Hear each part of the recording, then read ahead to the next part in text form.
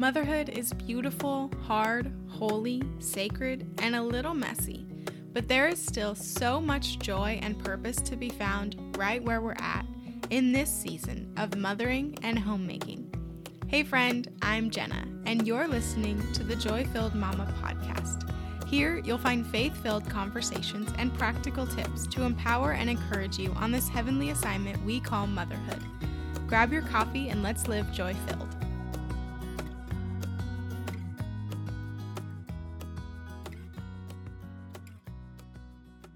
Hello. Today I wanted to talk with us about the topic of peace. I know that we all strive for peace. We all strive to live a peaceful and tranquil life. And that's kind of the goal, right? I mean, it feels good to want and desire to live a peaceful life. And we know that good things come with living a peaceful life, rest and fulfillment and a sound mind. And when I think about what does a peaceful life look like for myself, I often think about walking through nature and just breathing in everything around me, or sitting and drinking my coffee and my kids are playing quietly at my feet. And while those things are great, I think that it feels more like that ideal peace. But what does daily peace look like in our lives? What does it look like to pursue peace even when our lives don't necessarily reflect the vision of ideal peace that we've dreamt up in our minds? More often than not, unfortunately, our default response when our lives get busy and maybe get a little bit chaotic or get full, one of the first things that we tend to do is we neglect and we forfeit our peace. And that's usually the first thing to go. And then when we forfeit our peace, things like anxiety and losing sleep and emotional unrest and all of those things that come with forfeiting our peace and neglecting our peace, those things usually tend to follow suit. And so we fill our lives up to the brim. We neglect to protect our peace, and then we wonder why we're an anxious mess, right? I started noticing this in my own life. Right now, I am pregnant with 2 toddlers, and while I wouldn't say that this is the most busy season I've ever been in, it definitely is the most taxing and the most emotionally draining and the most just chaotic, honestly. It's chaos. It's not busy. We're not going a bunch of places, but it's a little bit chaotic. And so I can't change this season. That's what I'm learning. And I can't change where God has me. You can't change if you're working 3 jobs, or if, if you're in the same season as me and you're in the trenches of motherhood and raising kids and having kids and everything that comes with that. We can't change that. So how do we not forfeit and not neglect our peace? How do we keep and protect and pursue peace even in these seasons where life feels full and life feels crazy and life feels chaotic? I was reading in my Bible the other day, and in Philippians, obviously we all know this verse. When I start reading it, you're going to be like, oh yeah, I know.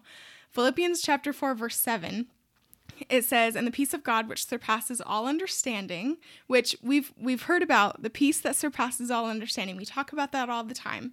And oftentimes, at least in my own life, I stop there. I talk about the peace that surpasses all understanding. God gives us peace that surpasses all understanding, and it's so amazing. But the rest of the sentence, which I think is where really packs the punch, it says, "The peace of God that surpasses all understanding will guard your hearts and minds in Christ Jesus." So the peace is what will guard our hearts and our minds. So no wonder I become an emotional mess when I neglect and when I forfeit my peace. No wonder, because that's the very thing that's supposed to be guarding my heart and guarding my mind and protecting me, is that peace of God. So now we come to this fork in the road of, okay, yeah, the peace of God. We all want that. We all want peace. But how? How do we pursue and protect our peace even through busy seasons? How are we supposed to do this? One thing that I'm learning or relearning, I think, is when I read something in the Bible, that's not just, I think in the age of Pinterest and, inspirational quotes, it's easy to look at scripture and be like, oh yeah, that feels good. But I've been looking at it in a new lens of, if the Bible says this, then this is true and I can stand on this. So there's got to be a way for me to figure out how to, accomplish this in my own life. If the peace of God that surpasses all understanding is supposed to guard my heart and my mind, then there's got to be a way for me to pursue and protect peace at all times, even through busy and chaotic and full seasons. So I think the first thing that we need to do is we need to remember that it's the peace of God that we're after, not superficial peace that won't last. So, for example, while, a cup of coffee on the couch in the morning in a quiet space feels good and it's peaceful, that's not true. That's not the peace of God. It feels nice and it is a peaceful moment, while taking some time to yourself, that's peaceful, but that's not necessarily the peace of God. Peace of God comes from knowing in the depths of our soul who holds us and who is fighting for us, and then resting and abiding in that knowledge and living your life from that place, from a place of, I know who holds me. I know who's fighting for me. I know who's got my whole life, my whole world in his hands, and I'm going to rest in that, and I'm going to abide in that, and I'm going to live my life from that place. That's what the peace of God is. And I'm not going to lay out here's 5 ways to pursue the peace of God, because really only you can decide how that looks in your life. Only you can decide what pursuing peace looks like for you. But here are a few examples and ideas of things that some of them are things that I do. Some of them just might be good ideas. So here's a few things. One of the things is playing worship music throughout the house. That's one of the best ways that I pursue peace and protect my peace. It's one of the things that is the quickest, I've talked about this before. It is the quickest mood changer. Worship music changes the atmosphere of my home quicker than anything else. Another thing is signing off of social media for the weekend. This is something that I have talked about over and over again, but it truly is one of the best ways that I protect my peace, because social media can be such a place of anxiety for me and a place of overwhelm. And so I'm careful to protect that and sign off and be present in my real and actual life every weekend. Another thing is, being mindful to get out in nature every day. If that's where you feel, everyone feels God differently in different places. And for some people, it's outside, it's in nature. That's where they really feel close to God. That's where they hear God more clearly. And if that's you, if you relate to that, be mindful to get out in nature, whether it's taking a walk with your kids, whether it's sitting out on the back patio. Whatever that looks like for you, be mindful to implement those routines in your life. Another thing might be waking up a half hour earlier to ensure that you get a little alone time with Jesus before your day starts, whether it's a busy work day or a day with your kids. Whatever that looks like for you, maybe something to pursue your peace and protect your peace is waking up early to ensure that you get that time to fill your spirit before you go and pour out to everyone else. Another thing, and this one is been really important for me in this season of my life, is muting certain accounts' stories on Instagram that don't feed your spirit.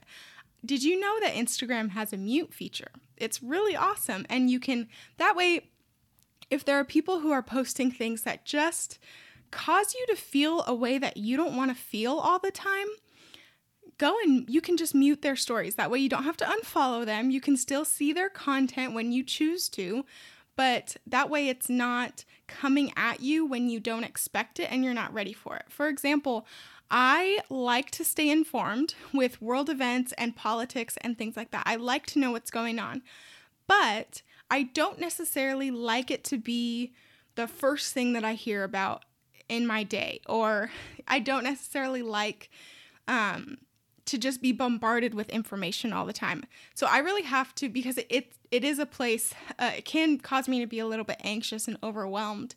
If there's something that like bothers me and I can't fix it, it's hard for me. And so I have started muting the stories of people that maybe post about politics or post about world events. So that way, instead of being bombarded with information when I didn't ask for it, I can now control when I go and consume that content. So I can choose, okay, right now I'm going to go catch up on what's happening. I'm going to go, I'm going to go walk through, or going to go tap through stories and read posts and catch up.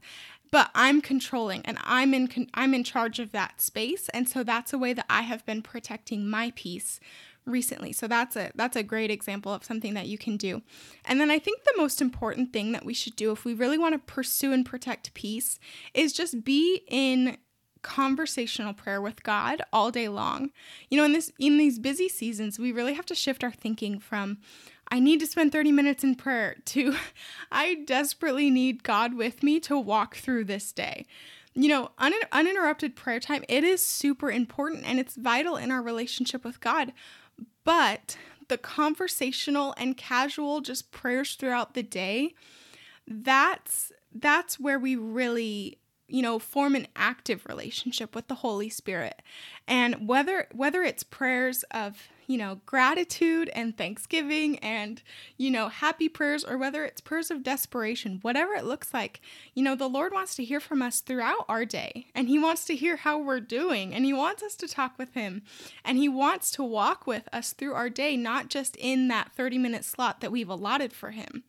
And, that's where we really went in those conversations with God. That's where we really form the relationship, like I said before, with the Holy Spirit, who is the provider of our peace. Peace is a fruit of spending time with the Spirit. And so I don't know where your life has you right now. If you really relate to being in a busy and chaotic season and you don't know how to protect your peace, or you feel like you've been living in this anxious state, in this overwhelmed state, I want to encourage you that, the God of heaven, the ultimate peacemaker, really does long to come and dwell with you and to provide you with peace that truly does surpass all understanding. It doesn't make sense to people. It doesn't make sense when you're walking through the storm and you have peace and you have joy. It's not supposed to make sense because it's the peace of God that's filling us. And I want to encourage you to invite him in, even to those places that you're not proud of. Invite him in and protect that peace. Find what it is for you that works to protect your peace, and pursue it like your life depends on it, because it really, really, truly does. And remember that we are given, we are promised, this is ours for the taking, this peace that surpasses all understanding. And it's meant to guard our hearts and our minds. And so, like I said, pursue it, protect it, and invite the Lord into your life. I love you guys. I am praying joy, unspeakable joy over you always, and that you face whatever life throws your way with the joy of the Lord as your strength. I will see you next week.